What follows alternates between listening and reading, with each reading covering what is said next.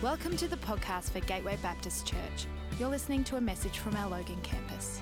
Find us at gatewaybaptist.com.au if you'd like to connect with us as we seek to change lives by following Jesus in our community, our nation, and our world. So great to have you all here this morning. In fact, I just want an extra special warm welcome to Jesse and Beck Cocker. And we have little Lexi. She's having a little snooze. She's sleeping through church. She was born last Friday, so that's the only excuse you get to sleep through church if you were born last Friday. Last Thursday. And so it's so great to have little Lexi. And I've got some more exciting baby news. Ben and Emily Whitmore. So Ben often leads us in worship.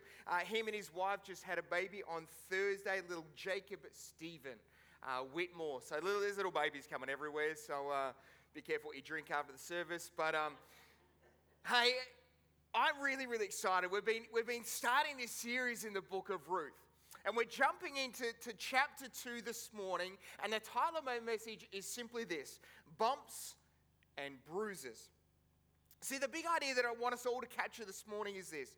We all, during moments of our life, we all go through little moments and seasons of our life where we all wonder at some point, God, where are you? If you haven't made it to one of those moments yet, give it time. I hope that's not depressing for you this morning, but we're going to continue looking at this story that is incredible and remarkable. But I just want to give you a little bit of a recap. Those who weren't here last week, here's a little snippet of what we looked at as we looked at Ruth chapter 1. There's a guy by the name of Elimelech. Elimelech takes his whole family, because of a famine, takes his wife and his 2 sons to the city or to the nation of what? There's one person that remembers from last week. They take him to this place called Moab. Now, Moab was the place where they weren't supposed to go. In fact, it was a sin to go to Moab. It was a sin to know any Moabites. It's a sin to marry a Moabite, touch a Moabite. Pretty much, if you can say the word Moabite, I'm pretty sure that probably was a sin as well. And so here they were. They found themselves going to a place they shouldn't have been, and they found themselves doing some things that they shouldn't have done. And Moab was a bad place full of bad people. And I want to give you just a snapshot of the history, a snapshot into the history of why Moab was a bad place. In fact, where did Moab come from and why did it become such a bad place? Well, Genesis chapter 18, we find this story of Sodom and Gomorrah. Sodom and Gomorrah was a really, really wicked place. And God, because of its wickedness, God couldn't handle it anymore. And he said, you know what? I'm going to obliterate that whole city, that whole place. And so he looked for someone who loved him, and he found one family. Out of this whole entire city, there was one family that loved him, and it was Lot and his wife and his 2 daughters. And so he said to Lot and his wife and his 2 daughters, if you remember the story, what I want you to do is I want you to escape Sodom and Gomorrah, but don't look back. Now, I don't know about you, but you know when someone says don't do something, what are we really tempted to do, yeah? Right? You know what, like in that moment, don't do it, and what do? So Lot's wife turns around and she turns into a pillar of salt. And so now all you've got is Lot and his 2 daughters. There is no male sons in the family. And out of sheer desperation, remember we talked about last week, we said desperate people make dumb decisions. And so we said, and so we find this in the middle of a desperate moment, we find some people making some really awkward and very dumb decisions. So what happens one night? They find themselves in a cave. Now remember, it's just Lot, the dad, and Lot's 2 daughters. So Lot, the dad, 2 daughters, they're in a cave. They've just escaped Sodom and Gomorrah. The mum's just a pillar of salt stuck on the side somewhere. And in a moment of desperation, because they all realize, the daughters realize there's no more sons, and that lineage, that family, that line is about to end. And so in a moment of desperation, they think it would be a good idea to get their dad drunk and have sex with him. Oh yeah, I don't know. That's and I imagine, and then from there, one of the daughters, the eldest daughter, has a son. Now, can you imagine Christmas Day in that family? Imagine Grandparents' Day. Now, I don't know if it's Grandparents' Day, Father's Day. I don't know. That's just super awkward. This is the Bible, people. There's some super awkward things that happen. And so The oldest daughter has a son, and she names the son Moab. And the son goes on to start his own nation. And so that's where we find, and that's the root, that's where the Moabite nation came from. And in Ruth chapter 1, we find the whole family. Elimelech, Naomi, and their two sons arrive in they don't arrive in Naomi, they arrive in Moab. And they arrive in Moab, and it says that they settled there. But then all of a sudden, Elimelech and the two sons die, leaving just Naomi and her two now Moabite daughters-in-law. And there's no protection, there's no provision, there's no hope. All that's left is Naomi and her two Moabite daughters-in-law. And so in that moment of desperation, she does make a wise choice. And Naomi says, let's go back home. Let's go back to Bethlehem. Let's go back to where God is. And so she begins to go on a journey to take her two daughters-in-law back to Bethlehem. And one of them dumps and runs, and she's just left with Ruth. And so that's when we find the end of chapter 1. Ruth and Naomi enter into Bethlehem, minus anyone's husbands and minus the sons. And while they get back home, they're still desperate. They arrive back into Bethlehem, and they're desperate. There's no food, there's no money, and they've got no idea what to do in this moment. Now imagine how humbling and how hard it must have been for Naomi to come back home. Now remember, she left with everything that she owned, with all of their possessions, all of the family, husbands, sons, and she leaves Bethlehem with everything.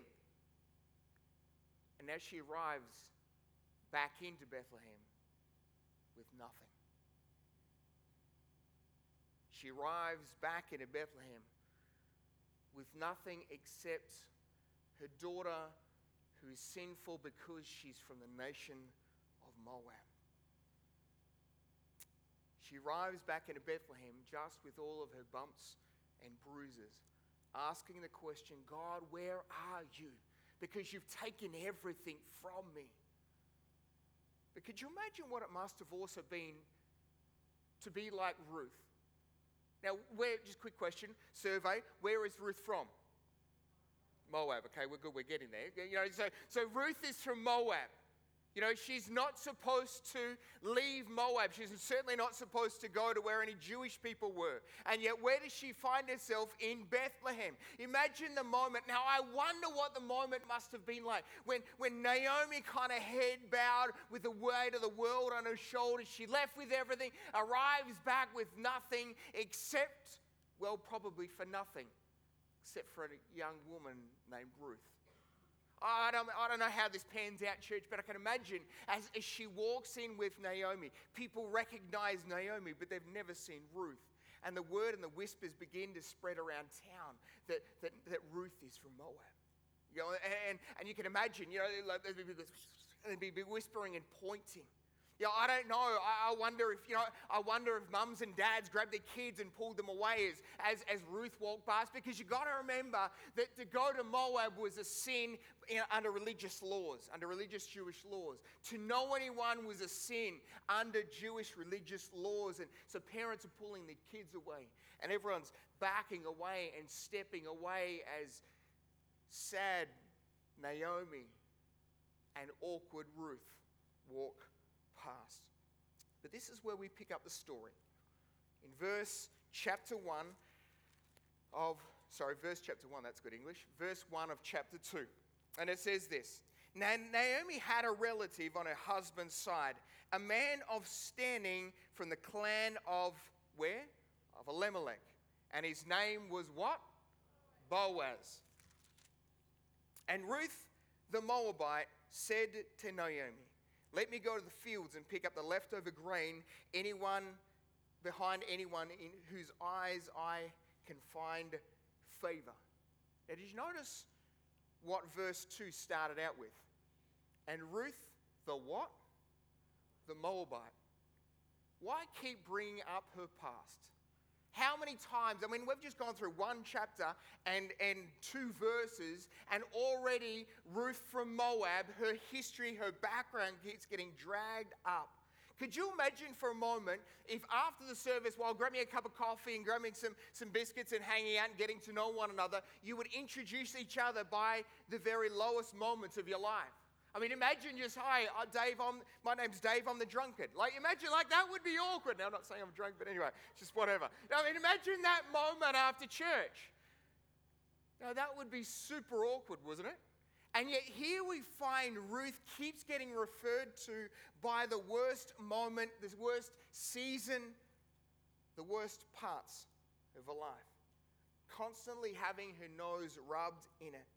See, at what point, I wonder, did Ruth just go, enough is enough, I'm sick and tired of people calling me the Moabite, referring to my lineage and my history. I wonder at what point she wanted to just go with tail between her legs, go back to people who would accept her.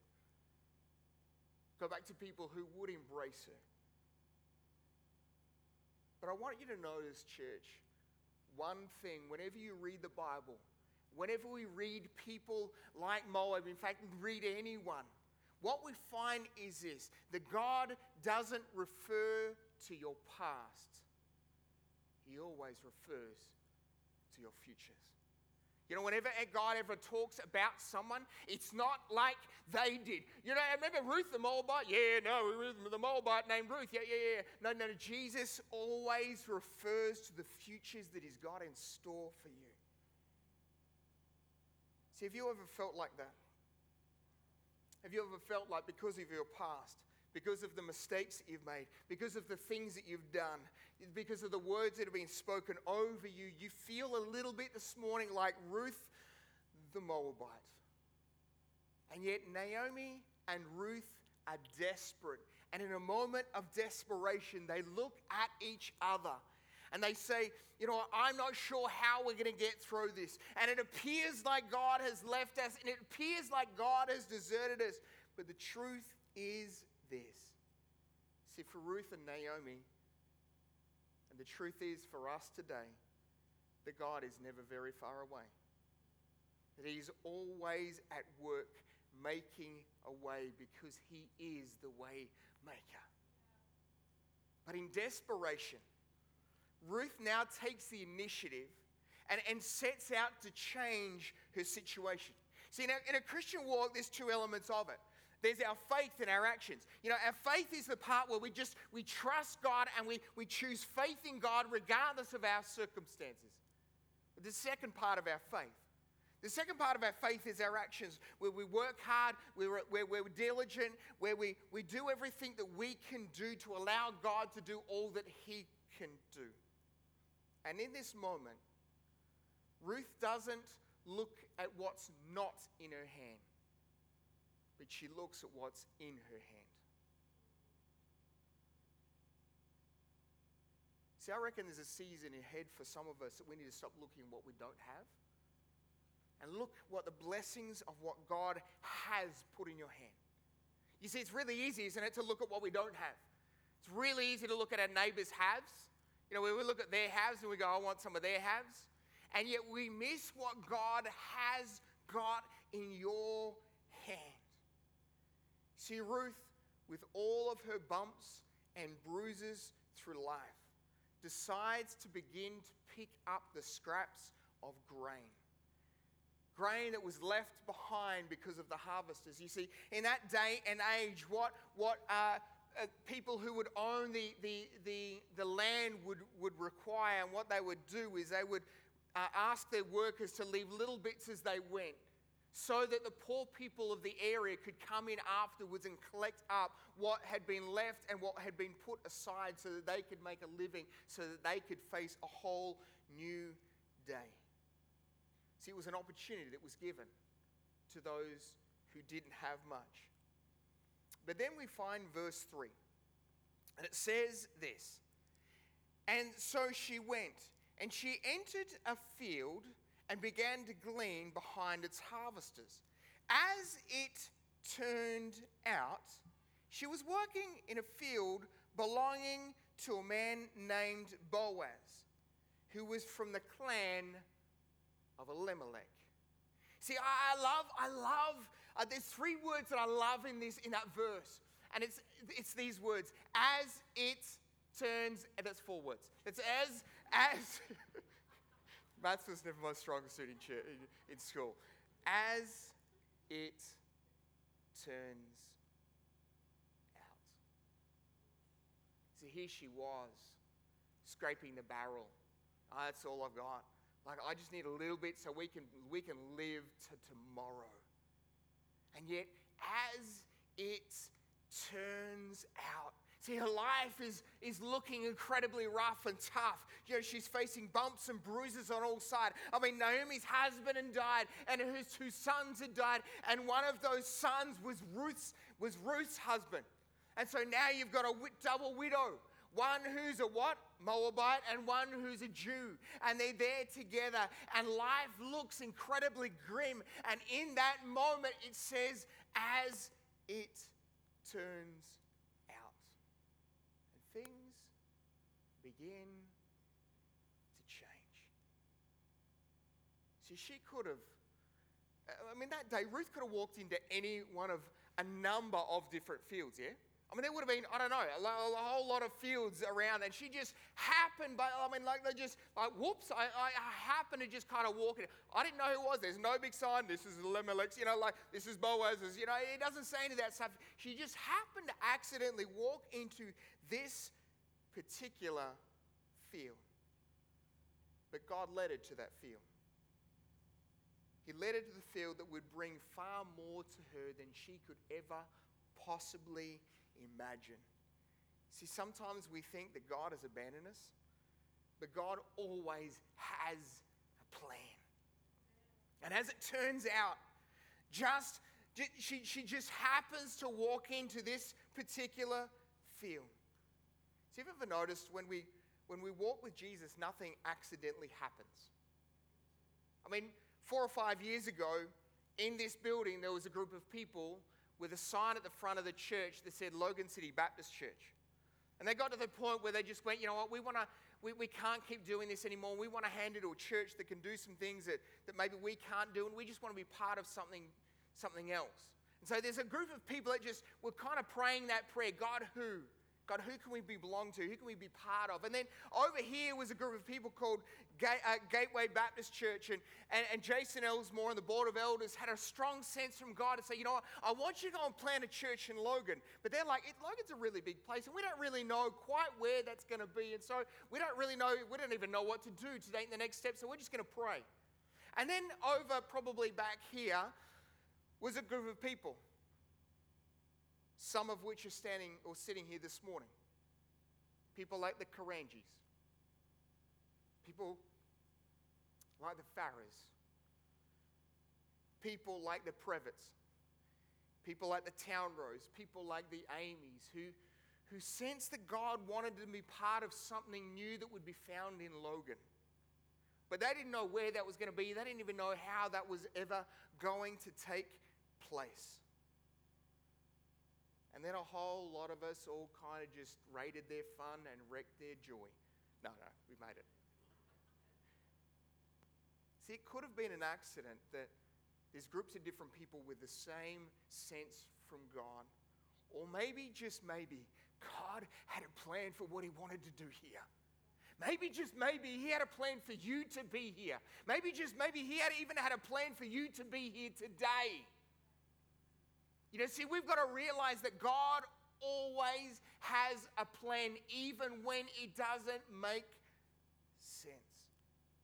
See, Ruth could have said, I'm not going out that day. She could have woken up and gone, you know what? Do you understand, Naomi, if I go out today, do you understand what they're going to do? Do you understand the looks in people's eyes when they recognize who they are? They're disgusted and they spit on the ground in my direction. Do you understand what that does inside? Do you understand when I see mums and dads pull their kids away because I'm just from a different place? Go, Naomi, do you understand what I have to live with every single day, knowing that I'm not one of you? And knowing that every one of you look at me as a sinful, wicked person. And yet, what does Naomi do? She wakes up. She takes the next step. And as it happened, Of all the fields that she could have wandered into that day, she arrives in the field of Boaz. Of all the fields that she could have seen, she saw that one. She doesn't even know who Boaz is. And according to the story, Boaz wasn't even there when she turned up. You see, next steps aren't easy. And Craig Rochelle made this statement a little while ago. He said this: the difference between where you are and where you could be might be the pain you're unwilling to endure. See, next steps aren't easy. Ask any toddler. Look at any toddler and look at how many bumps and bruises they've got. But somewhere along the line, they made a step to take their next steps. Somewhere along the line, I made a step to get up and to go through some bumps and bruises and learn how to work. Otherwise, I would be a 41-year-old guy still in nappies sitting on the ground. And that wouldn't be a good thing, yeah? So next steps aren't easy, but next steps are important. Verse 4 and 5 go on. Just then, Boaz arrives from Bethlehem, and he greets the harvesters, saying, "The Lord be with you." And they say, "The Lord bless you." And Boaz asked the overseer of the harvester, "Who does that young woman belong to?" Now, in the DMV, the Dave Morrow version, that last little bit goes like this. "Hey, how you doing?" You know, like this little moment was like, "Hey, who's..." Boys, come on, hey, let's just... Now, you got to understand, there's a whole lot of women working there. Like, he had a whole lot of women working for him, gleaming that and collecting all the harvesting. And there would have been some other women who were going behind, just like Ruth was, picking up the scraps. And yet, in the middle of it all, Boaz notices Ruth. Check this out. Boaz notices Ruth when she's not looking very good. See, Boaz notices Ruth when she's not dressed up in her best, when she doesn't have her makeup on and the hair's done and everything else. He notices her in her mess. Now, I want to introduce this to a theological term called this, the kinsman redeemer. And the kinsman redeemer is just going to be on the screen behind me. It says, the meaning of it is this: the kinsman redeemer is a male relative who, according to the law found in the Torah, the first 5 books of the Bible, has the privilege and responsibility to act on behalf of a relative who is in trouble, danger, or need, to save and protect them. Now, quick question. There's a couple of times, actually it's probably not a question, it's a statement. A couple of times already in just these few verses, we already realize and we already read that Boaz was a relative of Elimelech. And who was Elimelech? Ruth's father-in-law. Did I say that the right way around? Okay, good. So Boaz was Ruth's kinsman redeemer. There would be somewhat down the track another kinsman redeemer. This one wasn't called Boaz. And he is the perfect example of what a kinsman redeemer is. And his name was Jesus. And he left everything that he was, and he left heaven in search of us. And he left all of these things because he so deeply and desperately loves us. And if you notice, Boaz notices Ruth in her mess.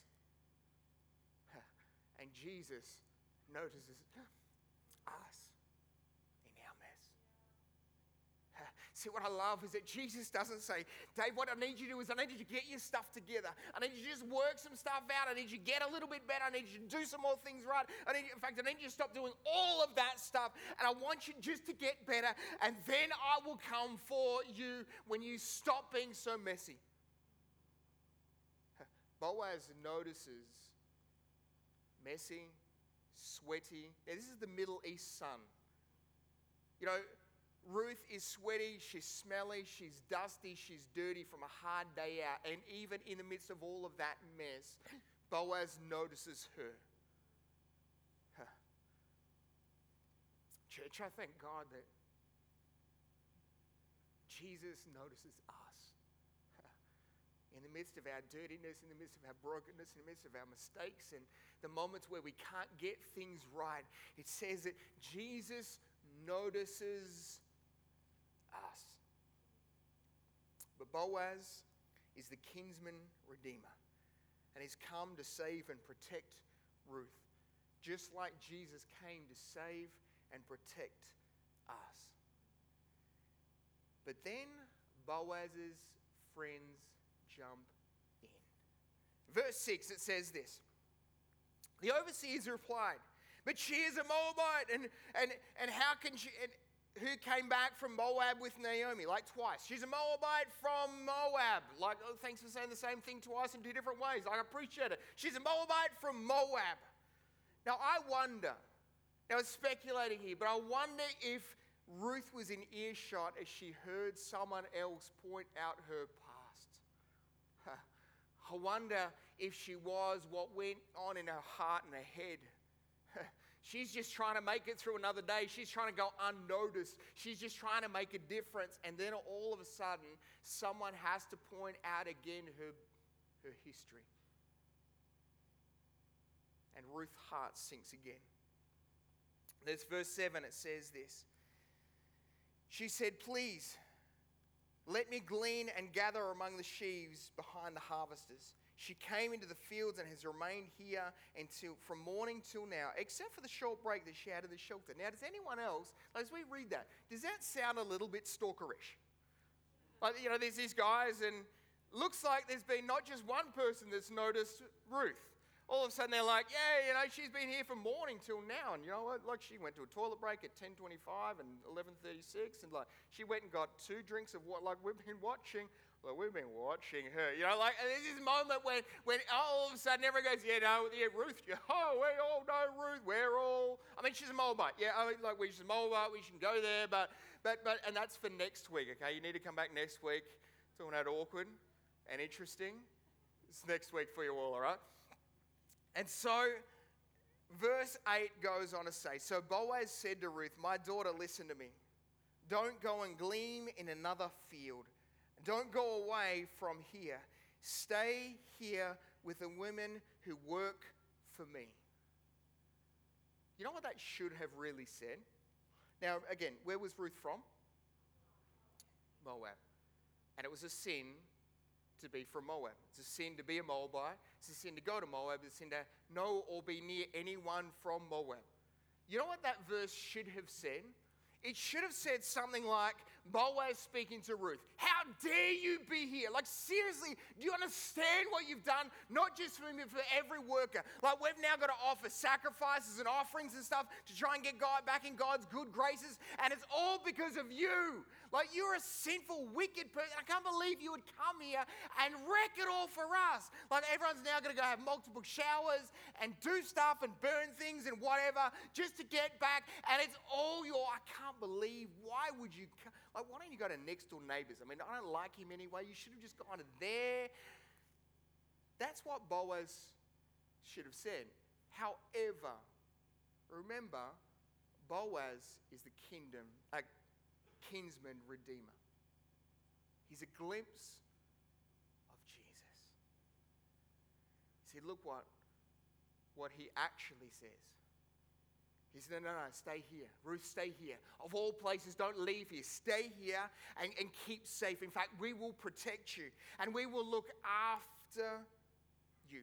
A question, why didn't Boaz flinch when his mates told him that Ruth was from Moab? I'm going to share with you something that, this is probably my biggest prayer for today, that we get this.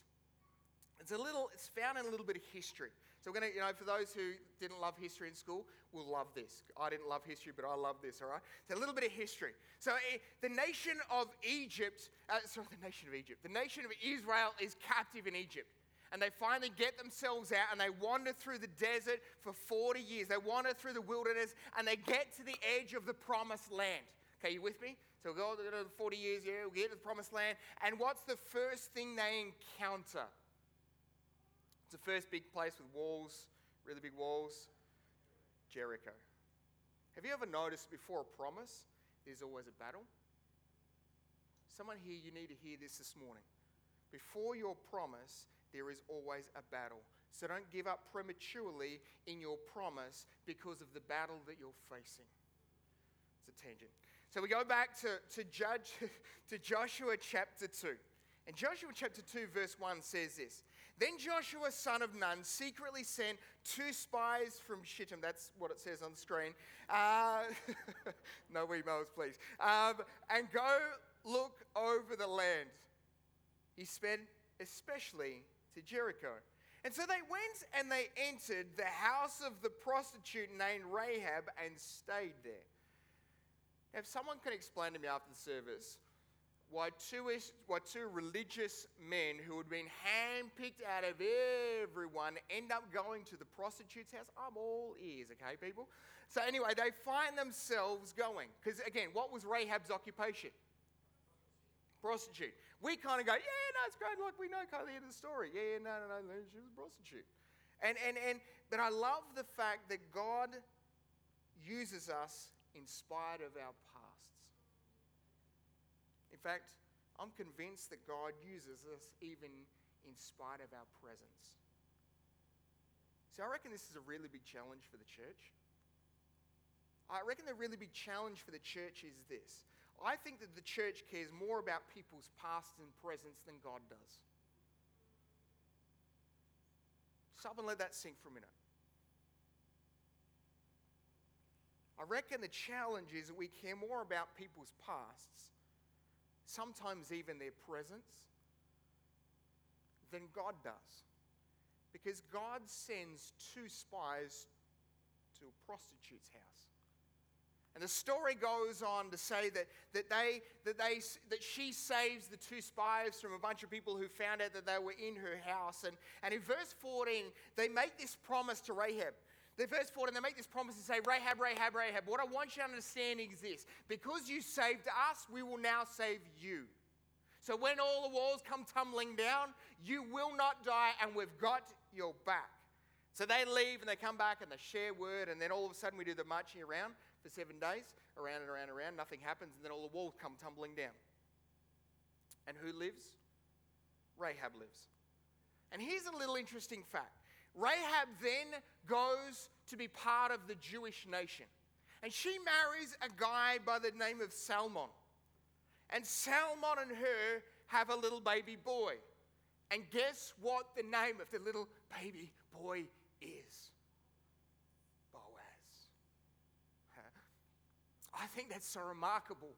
And I reckon it shows us why when Boaz hears about the history and the story of Ruth, it's why he doesn't flinch. Because I wonder how many times he at school had fights because of what people said about her mum. How many times he came home with tears streaming down his face going, Mum, but you don't know what they said about you again today. I just wish they would leave you alone. And oh, Mum, I got into a fight. Yes, I got expelled for the 37th time, but Mum, it was only because of you. See, Boaz knew what it was like to know a woman with a past. And when he heard things that were said about his mum, his heart broke. And when he began to hear things said about another woman with another past, his heart broke. And when he heard the words spoken about Ruth, the memories of his mum flooded back. And his heart broke for her, and now his heart breaks for Ruth. And he begins to pursue her, even though she is from Moab. Come back next week and we'll hear that story together. You see, Jesus' heart breaks for you. He knows your past. He knows what you did last month, last week, and last night. He knows the mistakes we've all made. And yet, he still pursues you. How do I know this? Because you're here this morning. And then in Ruth chapter 2, verse 9, it says this. Watch the field, and when the men are harvesting, follow along after the women. I've told the men not to lay a hand on you. And whatever you do, whenever you are thirsty, go and get a drink from the water jars the men have filled." In other words, Boaz is here going, "Hey, I just want you to know I got your back." And then he goes on to say, "At this, she bowed down on her face to the ground and said, 'Why have I found such favor in the eyes of you? Notice that you notice me, a foreigner.'" What I find so interesting is that Ruth couldn't even say the word Moab. She had to say foreigner. She was caught in such a sense of shame. She was caught up in all of this shame and what people had said about her. She didn't feel worthy to even say where she was from. Do you feel like that this morning? You feel like, but if they knew, if only they knew, if only God knew, FYI, He already does. But what if God would know about what I've done? I'm not worthy. Church, none of us are. In fact, it says it in Romans chapter 2, it says this, "For we've all sinned. We've all blown it. We've all fallen short of God's glorious standards." But then 11 and 12 go on to say this. Boaz replied, "I've been told about what you have done from your mother-in-law since the death of your husband, how you left your father and mother and your homeland and came to live in a land you knew not before. May the Lord repay you for what you have done." Let me pause there. How about you? But it's almost like Boaz stopped listening. Boaz wasn't listening to what his mate said. He said, "You know what? But she's Moabite. Maybe she's Moabite. Said to be Moabite." She stops listening, and he stops listening to actually even what Ruth says. All of a sudden, it begins to be apparent to everyone that Boaz is probably is keen on Ruth. It's like Boaz misses the memo on Moab. And in the middle of that moment, he begins to speak truth. And in verse 12, it goes on, at the end of verse 12, it goes on to say, "May you be richly rewarded for the Lord, the God of Israel, under whose wings you've come to take refuge." Now, where was Ruth from? Moab. And whose wings is she coming under? The God of the Jews. See, regardless of how life might be treating you, regardless of the difficulties you might be facing, the bumps and bruises you might be walking through, despite the uncertainty of the future, God is never very far away. And He is always at work making a way through our bumps and our bruises if we hold on to Him. Let's jump across as we finish to verse 15 to 17. And it says this: "As she got up to glean, Boaz gave orders to the men, 'Let her gather among the sheaves, and don't reprimand her. Even pull out some of the stalks from the bundles and leave them for her to pick up, and don't rebuke her.' So Ruth gleaned in the field until evening. And then she threshed the barley that she'd gathered, and it amounted to more than an ephod. An ephod was roughly around about 13 to 20 kilos. So she expected walking in that day that if she was lucky, she would walk home with a couple of handfuls just to make it through the next 24 hours.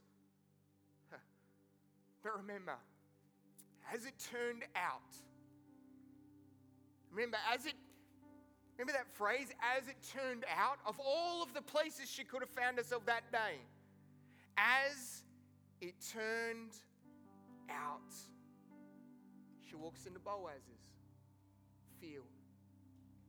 She expects to leave with a handful. She walks out with kilos. This morning, what were you expecting to walk into church? What were you expecting to walk out of church with? Just a little pep talk, a little bit of something that kind of might get you through, a little handful to get you through the next week? See, what I sense God wants to do this morning is He's got more than a handful in store for you. Ruth walked in expecting one thing, left with a whole different thing. You walked in here expecting one little thing, and my prayer is this morning, every one of us walked out with a very different thing. See, if Ruth didn't take her first step, she would have missed the miracle from God. But she got up. And as it turned out, God led Ruth to a field that belonged to Boaz. And as it turned out, Boaz was generous and an honorable man. And as it turned out, Boaz was a man full of compassion towards someone he shouldn't have had compassion for. And as it turns out, Boaz says to his workers, leave a little bit more behind than you normally would. And as it turns out, Boaz helps Ruth. See, we all go through bumps and bruises, don't we? We can all wonder if God is really there. We can all wonder, does God really care what I'm going through, what I'm living through, what I'm experiencing? See, God wants to say to you this morning that He's always there and that He is making a way. But I'll ask you a question, do you really believe that? See, there's a difference between here and here, isn't there? Like, I really think that I could play yesterday indoor cricket with my 12-year-old son and a bunch of other dads and sons, and I thought I could do a really good effort. In here, I questioned and I wondered if I could. And I woke up this morning, my body told me, maybe not so much. See, up here, I said I could do it. Down here, I questioned if I could. See, up here, people have said things over you. You've spoken things over you. And you think right now that you can't, but God wants to say He can. See, there's a difference between head knowledge and heart knowledge. See, and as I've been reflecting on this week, there's a conviction that Ruth had. There's a tenacity that Ruth had. There's a passion that Ruth had not to give up regardless of the challenges that she was facing. There's a challenge in that for me, and I believe that there's a challenge in that for every one of us this morning. And it's this. See, she had a fire in her belly that went, I know I can't, but I've seen there's something different about Naomi's God, and I want something of that kind of God. So I'm going to go to a place I know I shouldn't go. I'm going to trust in a God that I have no relationship with. There's something about the tenacity and the passion. There's something about this conviction that Ruth had. There's a fire in Ruth that I believe that we all need again this morning. See, it's really easy to play church. It's really easy to play religion. It's really easy to just go through the motions. Tick the box, register your seat for church. Don't have to turn up with a mask. Thank you, Jesus. And it's really easy to do a bunch of those things, and we just come here out of routine or because someone made us.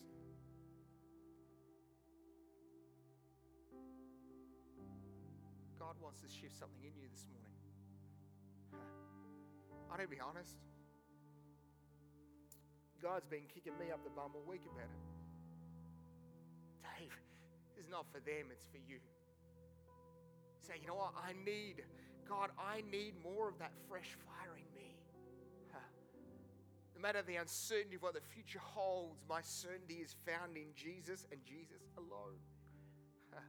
That no matter what happens against me, the bumps and bruises that will come, that our God is for us, He's with us, He's a way-making God.